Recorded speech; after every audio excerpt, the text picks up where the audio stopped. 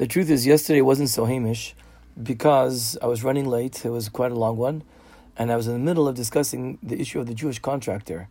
What I said yesterday is that some people say that a Jewish contractor who's building houses for Jews, he does not have to leave an amal ama. Why? Because the houses, the buildings that he's building, they're not meant for his own personal use. He's going to sell them to other people. They're not his. It's not a private dwelling. He's selling them for private dwellings, but he's building them and it's not for him. So in Mele, I said that the people who buy the houses are also exempt from leaving an ama and ama, and or when they bought it already, it's already painted. They don't have to go scrape it away. Further down, I said, obviously, if a person is gonna paint his house, he's gonna redo his house, repaint his house. Obviously, he can have to leave an ama and ama in that situation. And then I said as well that even according to this lenient position, if you're buying on paper, and the house or the building isn't finished, so because it's being built, you're not buying it complete. Because it's being built, you have to leave it by an alam. I tell the workers to leave it an alam, and if they painted it, you have to scrape it away. That's what I said yesterday. But the truth of the matter is that's the lenient position. Some people say no.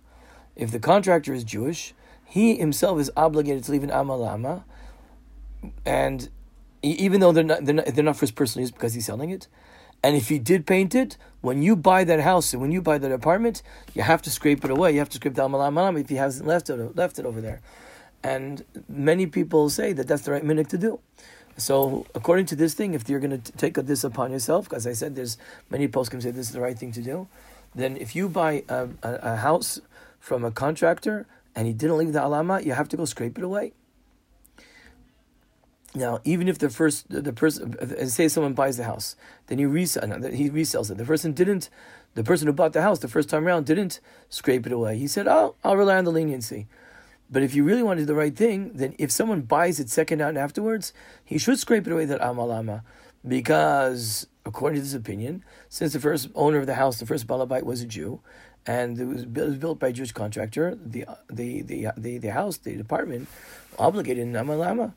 So therefore, even if you buy it afterwards, you would have to leave. If someone else comes along and buys it secondhand, you'd have to scrape away an ama al ama.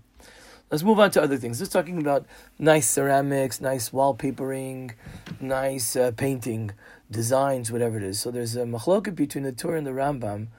And nowadays, that unfortunately the temple is destroyed, are you allowed to decorate your house in a very nice way, like very fancy ceramics, very nice, wallpapering with beautiful designs, or paint your house multicolored, one wall brown, one wall green.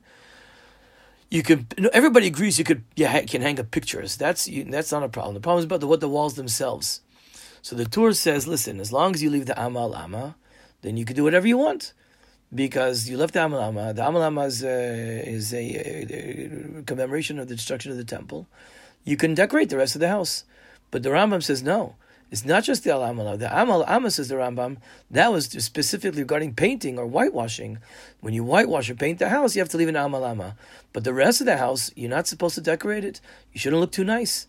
So you really shouldn't decorate the house with nice paintings and a nice painting pattern, nice wallpaperings, nice ceramics. According to Rambam, you shouldn't do that.